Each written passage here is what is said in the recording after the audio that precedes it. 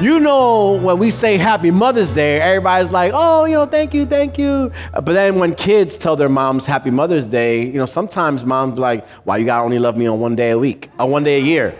Why I'm only special one day a year, right? We celebrate moms, but we should celebrate mothers more often. They do a lot of hard work. They put in a lot of time and investment into raising and caring and pouring love and affection into their children. Mothers are perhaps the greatest contributors to our lives. They contribute so much to our lives. They teach us so many things. Mothers teach us about receiving. They teach us about receiving when they say, you are going to get it when you get home.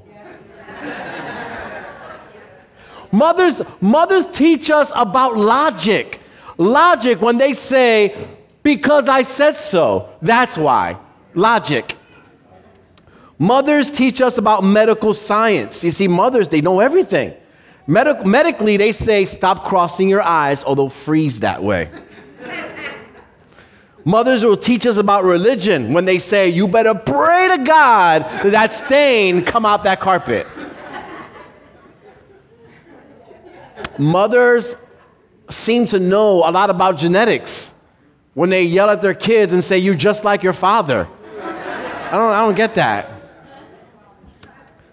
Mothers even teach us about time travel when they say, if you don't straighten up, I'm going to knock you into next week. Man, mothers teach us about foresight, about seeing into the future when they tell us you need to wear clean underwear in case you get into an accident. They teach us about the weather when they say it looks like a tornado swept through your room. They teach us about international relations when they tell us millions are starving in China and you won't eat your food. Mothers teach us about doing the impossible. If you fall out that tree and break your neck, don't come crying to me. Impossible. And last, mothers teach us about the circle of life. If I brought you into this world, I will take you out. Amen? Thank you, moms. Thank you so much. You teach us so much.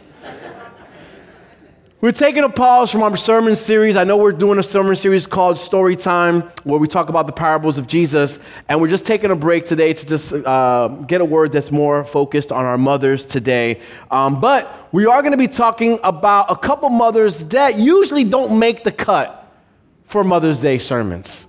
They usually don't.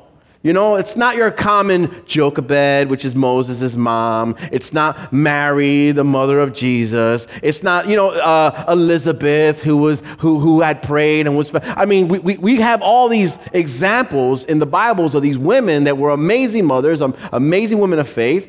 But there's a couple women who don't usually come to mind, and these two women, they came before King Solomon with an issue.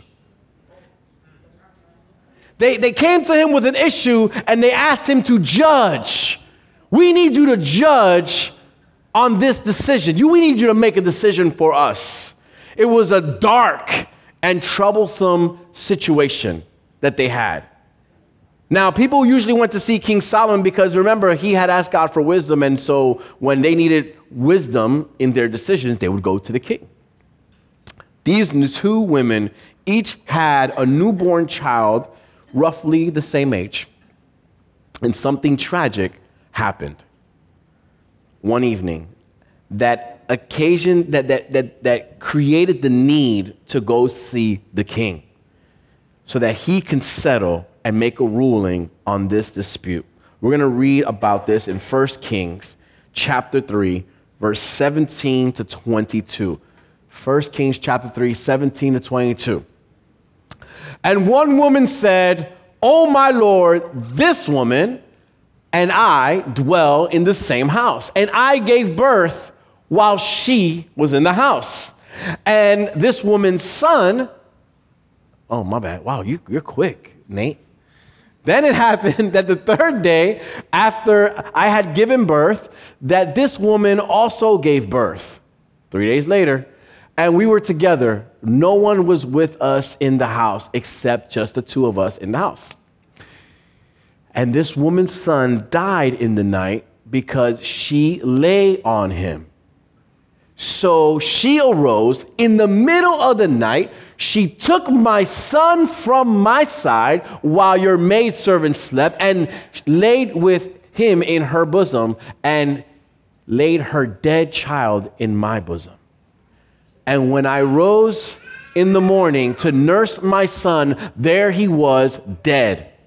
But when I examined him in the morning, indeed, he was not my son whom I had born. Then the other woman said, no, but the living one is my son, and the dead one is your son. And the first woman said, no, but the dead one is your son, and the living one is my son. Thus they spoke before the king. Well, yes, these two women don't really seem like good candidates for a sermon on Mother's Day. There's child neglect, there's all sorts of things that have happened, right? But there are a few things in this case. There are a few things in this case that help us see the real love, the love that mothers have for their children. It helps us see that. Before we talk about that specifically, just think about what's happening here. Can you picture the scenario, right? These two women show up before the king to see, and this really was his first test case. This was his test case. If you read further up in the chapter, God had asked Solomon, what do you want? I'll give you anything. Solomon says, wisdom. Boom, you got it. This is his first ruling. This is his time to show. This is it. Let's see what you got. So you go before the king, and this is his first case to show the world that of the wisdom that God had given him. One woman tells him, look, we live in the same house. I gave birth. 3 days later, she gave birth. And we each have a newborn baby. She goes, in the middle of the night, she rolls over on her baby, kills her baby, and then sneaks over to my bed, switches out the babies, and then goes back like it never really happened. I wake up in the morning thinking everything's fine, trying to feed my son, to then realize, wait a minute, this is not my son. But then you have the second woman saying, liar, you're a liar. The one that's alive is my son, and the one that's dead is yours. I can imagine King Solomon, if he didn't have some things that may have been more important to do as far as running a kingdom than a dispute with a lying woman and then one that's desperately trying to get justice done for her, right? So here is the king. The king, whose job now is to determine who's telling the truth and who's lying. There's no other witnesses. There was nobody in the house. It was just them two. And so, not like today, we could have been like, DNA test, right? No DNA test back then. After King Solomon hearing this, he restates the case out loud in case people in the room did not understand what was happening. He says in verse 23, and the king says, this one says, this is my son who lives, and your son is a dead one. And the other says, no, but your son is the dead one, and my son is the living one. When Solomon had asked God for wisdom, he asked for an understanding heart. An understanding heart. In addition to leading God's people, so that he may be able to discern good and evil. With wisdom comes discernment. And here he is now immediately put into a position where he needs to discern between good and evil. Because it is definitely evil what that one woman did. After she killed her son, which was by accident. Of course, she didn't do it on purpose. But then to switch out babies like that is evil. It's evil. Now, personally, I believe that King Solomon, he probably already knew. Like the second he walked in, he was the wisest, and with wisdom comes discernment. So there's no doubt when he's seeing them talking and their facial expressions and their body gestures, we're not there. We're just reading the words. But being in the room, some of us can pretty much tell when someone's lying to us, right? Some of us have an extra gift to look at someone and be like, oh, okay, yeah, sure. You are lying to me. Mothers are skilled at that. Moms are skilled at that. It's like a, I don't know, some ninja mind trick thing that they do. They just know. They just know. He probably already knew, but he patiently waits and lets them speak. Go ahead, plead your case. Let me hear. What's your version? What's your version? Okay. He lets them, say what they need to say. And all of a sudden, after he listens to their arguments, he comes up with a brilliant idea. And the brilliant idea in verse 24 and 25 says, the king said, bring me a sword. So they brought the sword before the king, and the king said, divide the living child in two. And give half to one mom and half to the other mom. Now think about this. Can you imagine everybody in the room right now? What if that was happening right here? And you guys were all spectators, and Sasha and her friend bring a baby to me, and they both say it's theirs. And I'm like, all right, look, Dennis, just bring me a sword real quick. And you guys are all sitting there like, wait, why do you need a sword? We're going to cut the baby in half, and we're going to give one piece to Sasha and one to her friend. Everybody at that moment, your eyes were like, whoa, wait, what's going on here? Pastor has lost his mind. What is going on? Quick, call the cops. Do something. Can you imagine? Can you imagine how people froze? How in the court cases, they have the person that does the little, that. I'm not going to repeat that. The one who's like typing everything that's going on, like, right? Can you imagine at that moment it's like, wait, what?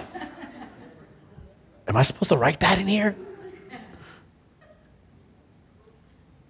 The bodyguards, the king's soldiers, who are used to maybe taking the life of somebody at that moment, like, wait, the baby?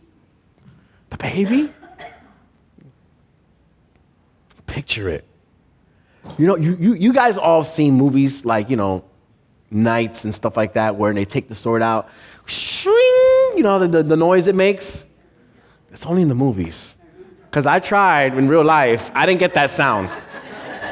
I don't get that sound when I take a sword out of something. It's in the movies. They add that. But can you imagine the sound of the sword coming out? Everybody's like, wait a minute. 1 Kings, chapter 3, verse 26. We're going to continue. And it says, then the woman whose son was living spoke to the king, for she yearned with compassion for her son. And she said, oh, my Lord, please give her the living child. By no means kill him. But the other said, let him neither be mine nor yours. Divide him. Man, I don't know. I know women can be a little ruthless sometimes, but I don't know. This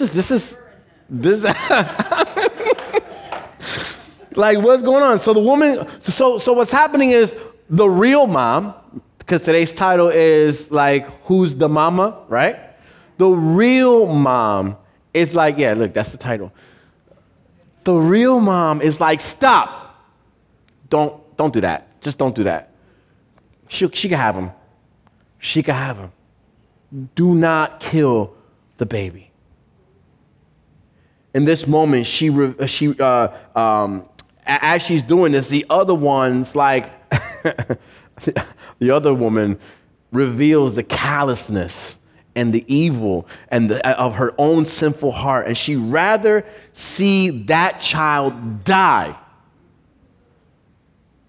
than see another woman enjoy the blessing of childbearing.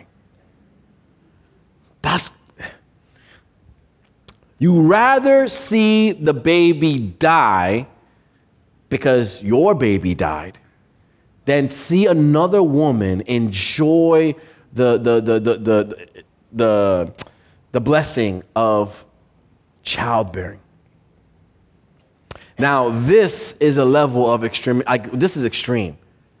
But in lighter notes, are we guilty of sometimes not being happy when good things are happening to other people?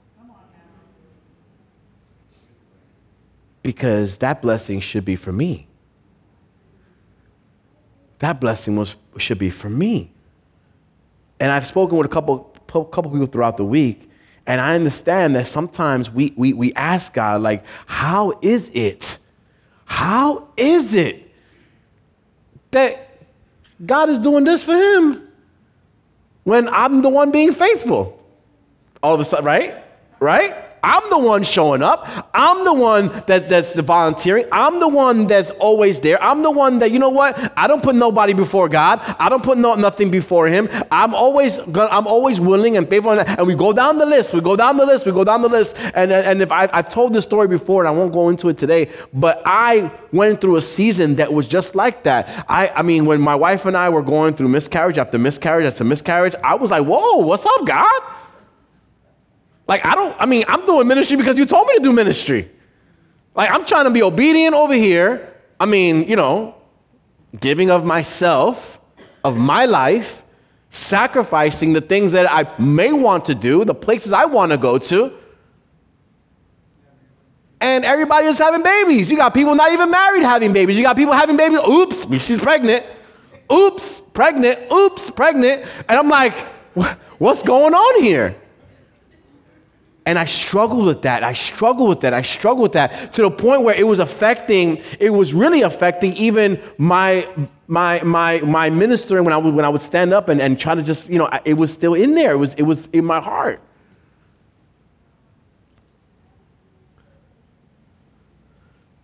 This woman could not bear to see someone else enjoy a blessing because she did not have that. We can't live like that. I mean, the Bible does tell us, right, to be joyful with our brothers and sisters as they are joyful, to mourn with them as they mourn. I mean, so we are to support our brothers and sisters in the seasons that they're in. If all things are going great, I'm so happy for you. I'm so excited for you. If things are not going so great, oh man, you know what? I'm here for you. I feel that. I'm sorry you're going through that. That's what creates family. That's what creates our community here as brothers and sisters in Christ. So this woman reveals her callousness of her sinful heart, and that is the heart of a person who does not walk with God. I just mentioned, Lord, give me a heart that reflects yours. I want a heart that reflects his heart. That when his heart hurts, my heart hurts. When things are not going well, or when he's excited, he's happy, I want to be happy. But when he's broken, I should be broken too.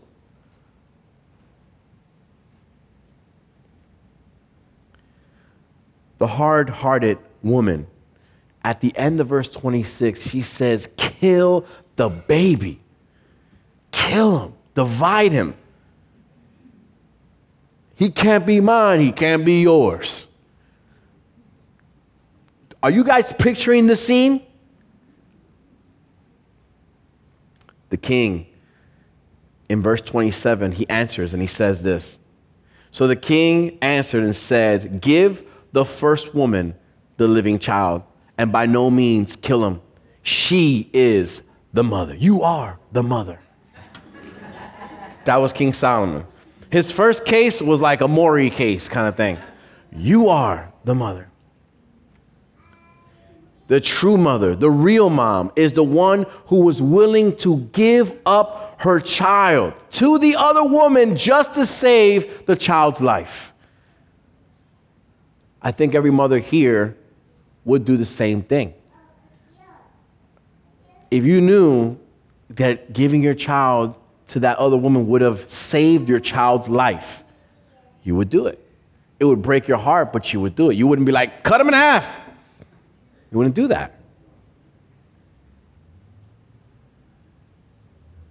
The true mother becomes evident when the sword is drawn and the child's life is in danger. I want to tell you there is nothing more dangerous than a mom who feels that her child may be in danger at that moment. We have seen through all of nature how moms of animal, like animal mothers, defend their young. I had a hamster growing up, and she had babies, unplanned, obviously. Back then, there was a store called Woolworth. Anybody? All right. And they would sell hamsters in there too. And so we bought a hamster, took it home, and like 5 days later, it just gave birth to like 8, 9 babies. My parents were not happy about that. But I was one of those National Geographic type of kids, so I figured out what to do. Except for one thing. I touched one of the babies. So 2 things happened as a result of me touching the baby. One, I got bit really bad, which the scar is embedded in the wrinkle of my thumb. It's there, right? To this day. And 2, she turned around and ate the baby. If you know anything about hamsters, you cannot touch newborn babies because the scent of the human, once it's put on the baby, the mother discards it and then eats the baby. It's crazy. So I got hurt, baby died, all because I didn't do my full studying. But mothers are dangerous and they're vicious when they feel that their child is in danger. Now, mothers, you guys are not going to eat your babies. But you'll fight. You'll fight anyone who threatens them. You'll fight anyone who threatens them.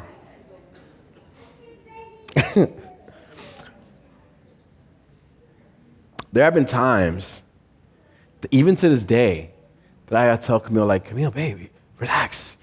Don't overdo it. Like, you know, and I'm like, you're like, and I'm like, he's almost 30 years old. He could defend himself. I just had to. That's my baby. He could be 30 years old. It's still my baby. She stepped up when her child's life was in danger. And every mother in this room would step up if your child was in danger. Again, I believe that he already knew who was lying, but he allowed all this so that the world could see and it would all come to light in front of everyone. 1 Kings chapter 3, continuing to 28 says, all of Israel heard of the judgment which the king had rendered, and they feared the king, for they saw the wisdom of God was in him to administer justice. Now, when we read this story, this is one of the main factors of this scripture, is to show, because remember, in the same chapter further up, he asked God for wisdom. God gives him wisdom. This comes in, this is next in line. So what we're doing is, as we're reading, we're seeing God's hand in giving him the wisdom. And so the main factor, yes, is the wisdom of God. The wisdom of the one true God was in him. Yet, there's clearly, there's some other clear points, takeaway points, that we can make here for real moms on Mother's Day. King Solomon acted in a way to determine the real mother. And this passage, it identifies a few characteristics of real, authentic moms. And these characteristics will, they prove helpful to us this morning, as today is Mother's Day. So let's start off with the first of the three. Mothers are imperfect. Mothers are imperfect, which is meaning that they are not perfect. They make mistakes. And I hope that's an encouragement for all the mothers here in the room, because sometimes moms, you guys feel like you gotta have it all under control. Like you feel like you gotta have all the answers. Like, just let us handle some of that. No, you know what I mean? Let us worry on some of that. You don't need to have all the answers, Matter of fact, we don't have all the answers. Nobody has the answer. God has all the answers, or it's in his word. But mothers are not perfect. Mothers sin. Mothers sin. Mothers are not sinless, right? As a matter of fact, the reason why these two women are not usually chosen for Mother's Day messages is that these two women had a dark and shady past.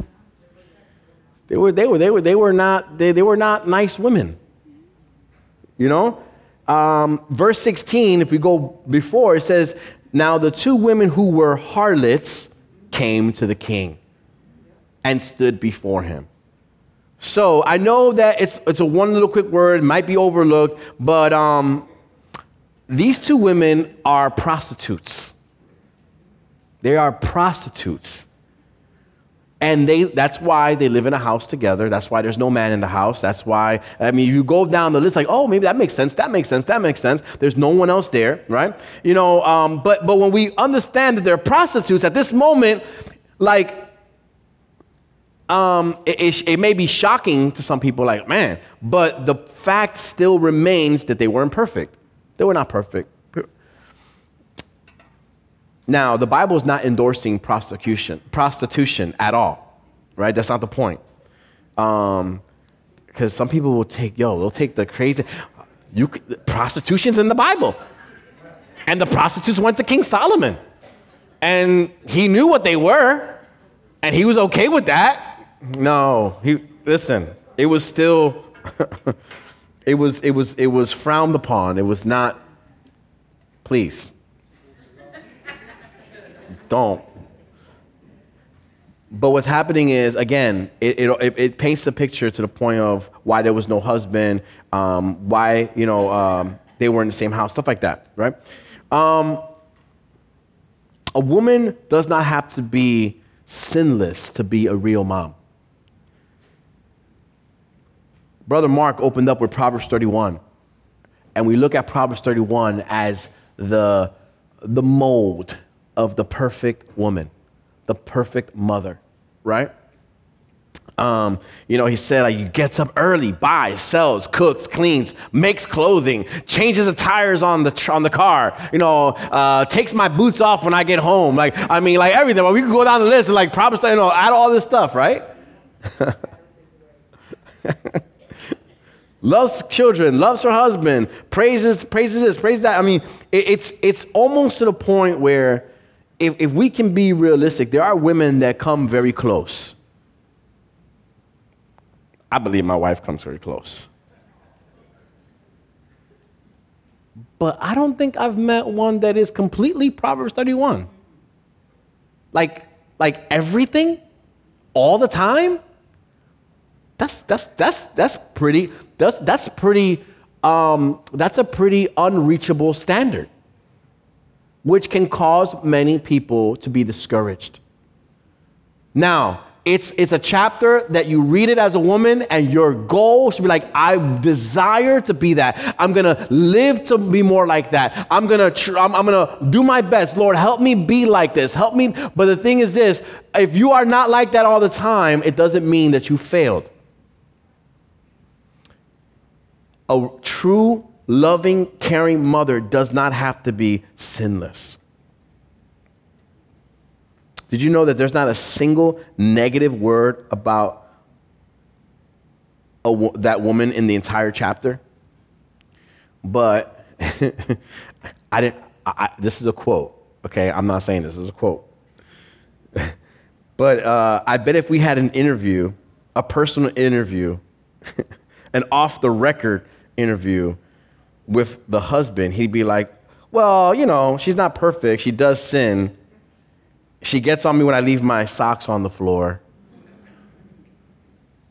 Romans 3:23 says, all have sinned and fall short of the glory of God.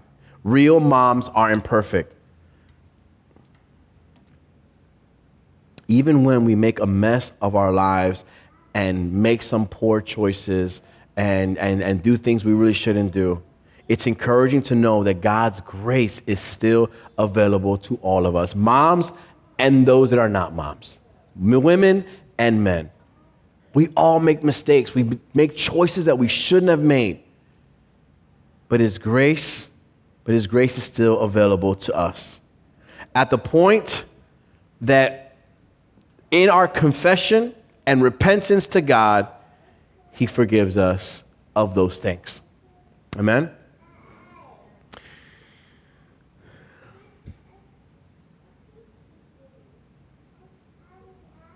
The church should be a place, right?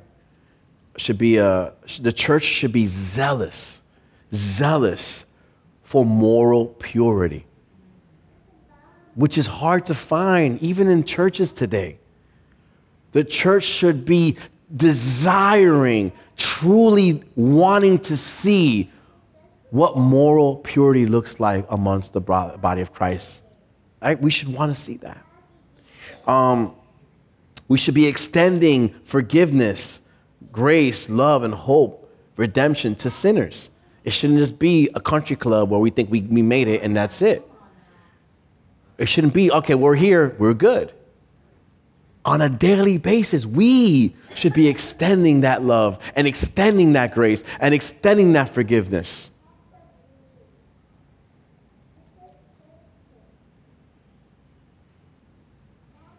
When that becomes the norm for any church, then what's happened is there's an overflow because they're not used to that out there. And when they start to experience it from you and from you and from you, they are going to be drawn to you. Like, why? How? This guy named Jesus. Really? Come with me. And there's going to be a desire. A desire. We can't forget that the church is not a place for perfect people. Nobody here is perfect.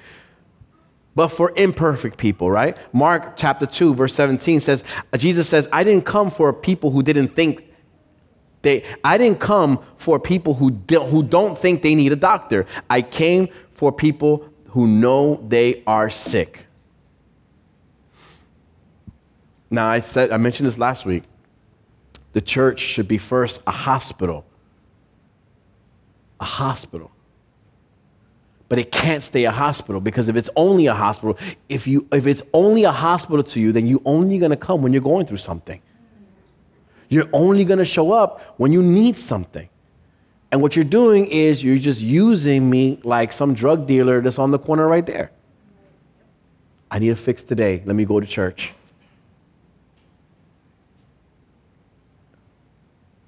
First, a hospital. Yes, let Him heal those wounds. But guess what? Then it should transition to a family, like I mentioned. We should be a family in Christ who loves to see one another, right? Manny should be like, yo, I can't wait to see Pastor on Sunday. Love you, man. See? I said it because I know that's what he was thinking, you know? But then the relationships are formed, bonds are made, so forth. And then it should transition from family to army. What are we here for? To conquer ground for the kingdom of heaven. If we're not doing that, what are you doing? What are we doing? Okay, all right. Real moms are imperfect. Ladies, aren't you glad that God loves the imperfect mother? And God loves the little babies of imperfect mothers. God gives His wisdom to Solomon so that the child's real mother can properly care for him.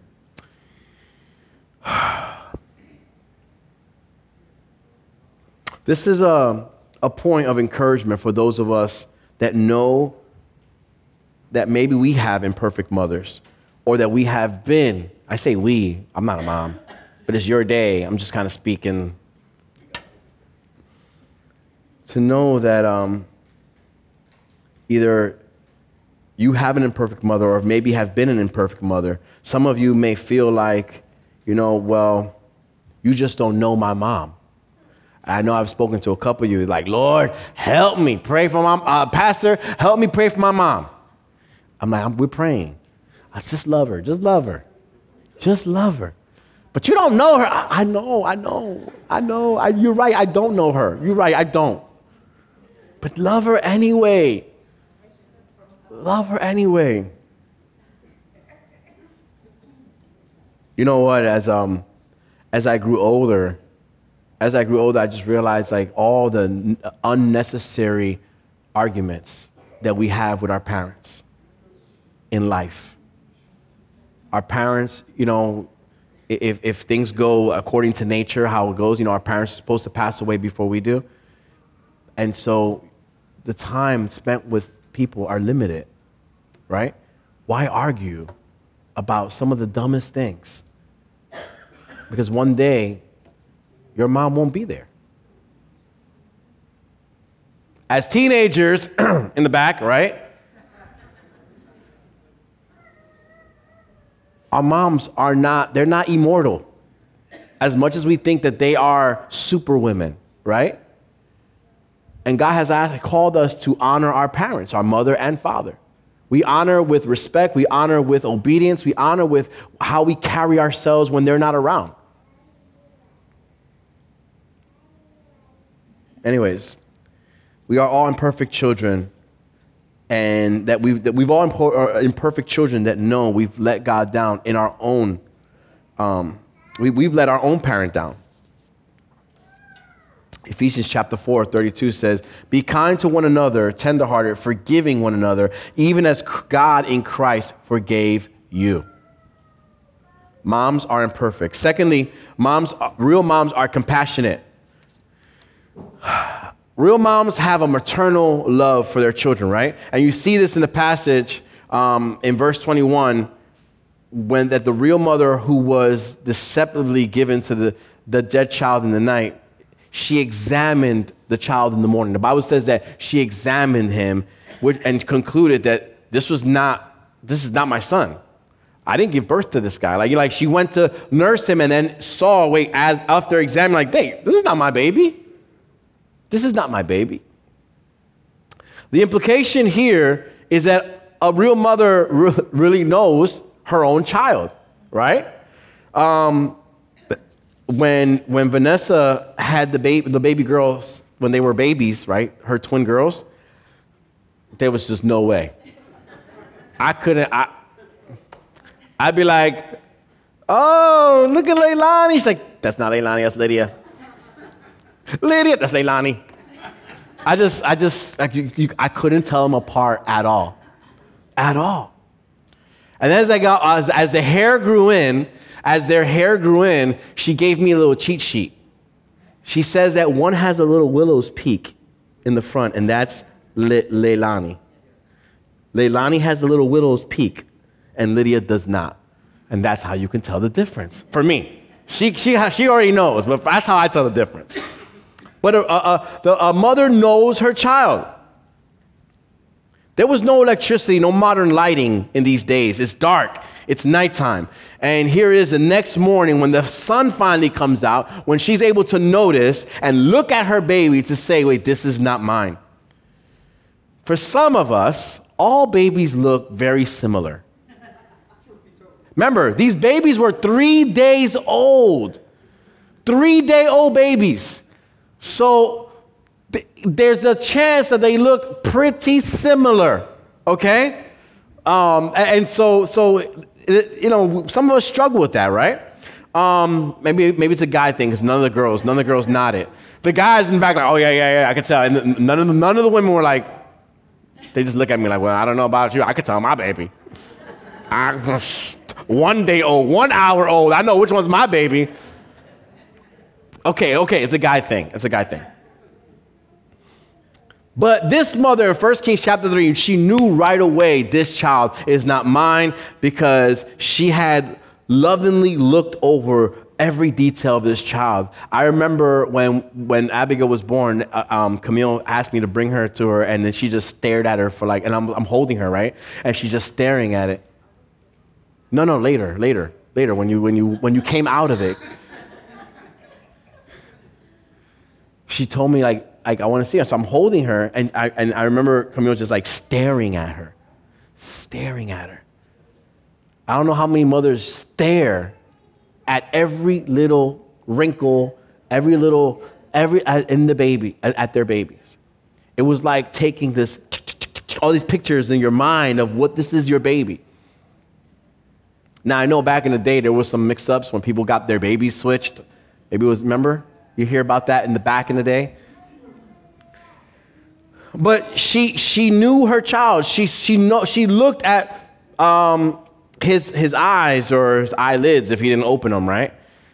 His facial features, his length, any birthmarks, the way he cried, the way he made a sound, right? Her love for this child, it caused her to just completely understand and know her child. Real moms are compassionate. The very word compassion is even found in the New King James translation of this passage, right? Right after King Solomon orders that the child be divided in two, verse 26 says, the woman whose son was living spoke to the king, for she yearned with compassion for her son. No matter the circumstances of how this baby was conceived. It didn't matter if this was, a result of a customer of hers or not. That's besides the point. There's a real compassionate love of a mother for this child. No matter the poor choices, the regretful decisions, a real mother's love for her child is constant. Your mother's love for you is constant. And God's love for you is constant. God loved this little child in this passage, even though it was conceived through sin. It doesn't stop God's love for this child. Some of us are conceived through sin, and it doesn't stop God's love for you. There was so much against this child. But God's wisdom was available to the mother who asked for it. James 1:5 says, if any of you lacks wisdom, ask of God, and he will give it without reproach. Real moms are imperfect. Real moms are compassionate. And lastly, in closing, real moms are sacrificial. Moms will sacrifice it all. Yo, you know what my mother has done and what I've seen Camille do? They both have done it. Like, when the food ends up not being enough, you ever cook dinner for everybody thinking that you measured it all right, but then you realize that like, oh snap, I didn't know this person was gonna be out. I didn't know this was gonna happen. And so they say, oh no, don't worry about it, I'm not hungry, or I just ate, or whatever. They lie. They say they ate when they didn't, or they say they're not hungry when they are. And then they feed us, right? They feed everybody, and then later you see them in the kitchen trying to find, like, what happened? Oh, no, I'm just so hungry. I thought you ate. No, I didn't eat. You could have my food. No, I want everybody to eat.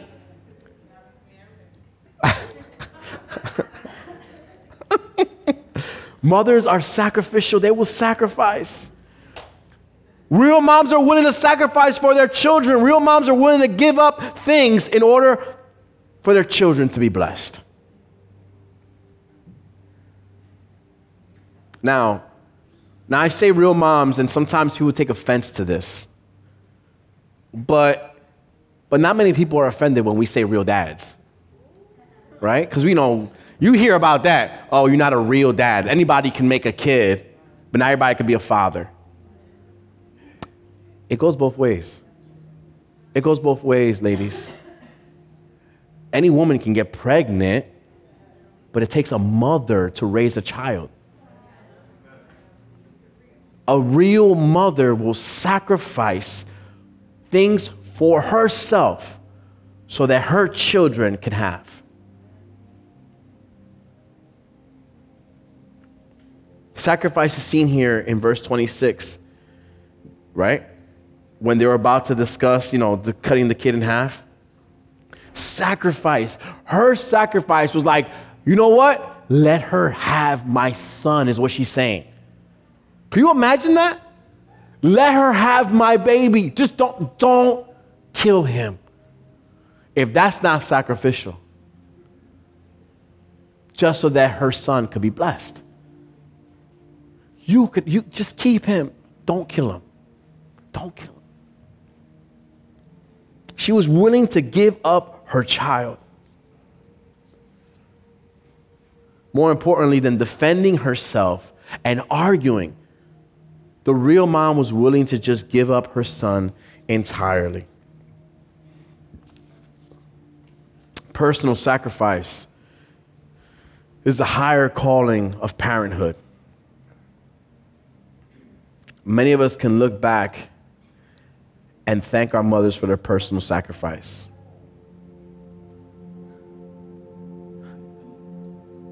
We ran into a young lady that we know last night when we were out, and she's currently pregnant, very pregnant. And she was walking past us, and she, no lie, was walking like this. Waddling. Just like back and forth. The belly was just like, whoop, whoop. Can you imagine? Moms know, you guys don't have to imagine. You guys know, men, we have to imagine the sacrifice carrying a child through those months. We look back and look at the sacrifices that our mothers or mother figures in our lives have made for us. My mom was just speaking at a Mother's Day conference, and if I stop by her house while she's in mid-preparation, I have to stay and listen to her teaching and her sermon and everything. And so I sat down, I'm like, go ahead, Mom. So she preaches the whole thing to me. And in it, I heard her, she mentioned one of the things that she did as a mother in my life. Every morning before I went to school, she would sit with me and we'd open the Bible together, and I would have to read one chapter every morning before going to school. That was what I had to do. Now, I compared it to my life right now, and my mornings are like Armageddon with my daughter. It's Armageddon. Like getting kids, and my mom had 3 kids. There were multiple kids involved. I have one little girl in the morning, which I love so much, but in the mornings, she's not so nice. She's not so nice to me. And so I'm trying to get her ready and everything so I can get out and leave and get her to school on time. And here, my mother made some sacrifices of getting up even earlier, perhaps, having breakfast already made, all the things that she had to do to then sit with me and say, we're going to read this no matter what. Didn't matter how she was feeling. It didn't matter what she was going through. It didn't matter what was on her mind or not. Every morning, faithfully. And I didn't really look forward to it because I had to read it in Spanish. So reading a chapter in Spanish for me as a child took double the time than reading it in English would have. Thank goodness. We broke that one down, I think.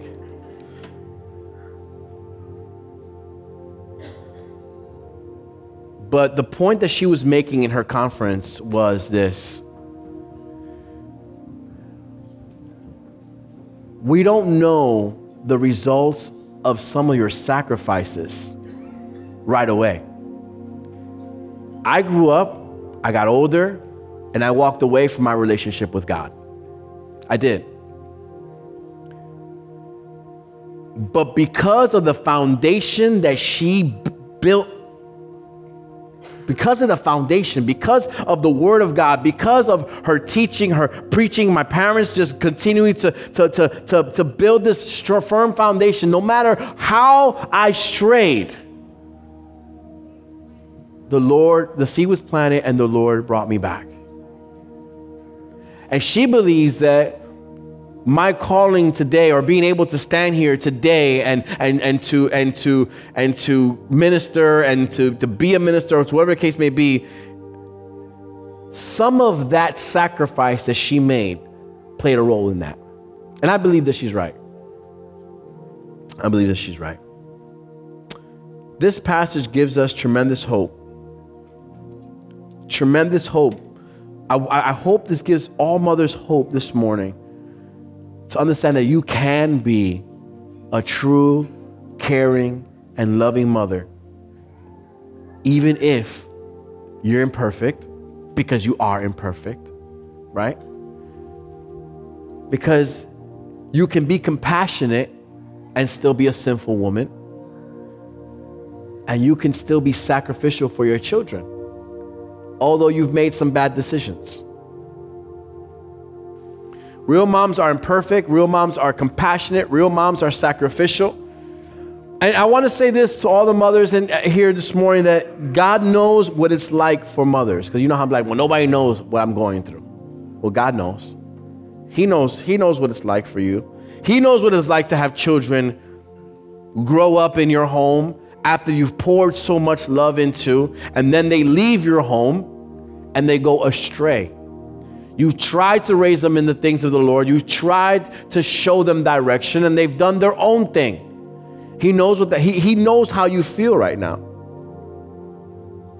The thing is this, God is the one that's perfect. The parents are not perfect. Mothers are not perfect.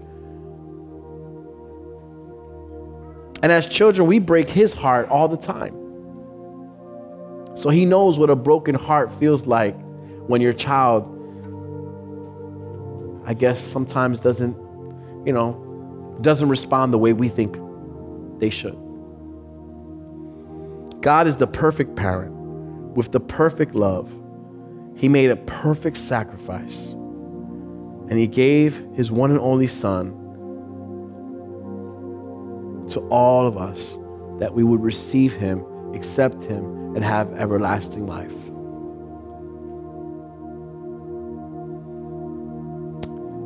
As we bring our service to a close, I want to give an opportunity, not just for mothers. I mean, I know mothers is number one. Moms, if you're here today and there's any type of guilt in your life, because sometimes I've heard mothers with this sense of guilt, like I should have done more, I should have tried more, I should have done this and I should have done that. And we go through all the list of the things that you should have. Listen, be free from that today. It's the past. It's the past. We cannot change the past, but we can learn from the past. We can move forward and include God in our future. I want to encourage you today that your prayers do not go unheard. That it was the prayer of my mother. I believe that the prayers of my mother, the constant prayers of my mother, the faithfulness of the prayers of my mom, that truly, truly, truly continue to pull me closer and closer to him. Father God, I thank you, Lord. Right now, Father God. Father, look at all the children right now that are being prayed for right now. All the mothers that are standing in the gap. Father, right now, the mothers right here that are standing in the gap, Father God. Standing in the gap for their children. Praying, Father God, and believing that one day that you will encounter their children, that they will encounter you in such a way that their lives will be changed forever. That they too may be able to experience the joy of the Lord and the blessed gift of eternity. Father God, right now we thank you, Lord. We praise you. We worship you. Have your way. I thank you, Lord, in Jesus' name. Amen. Amen.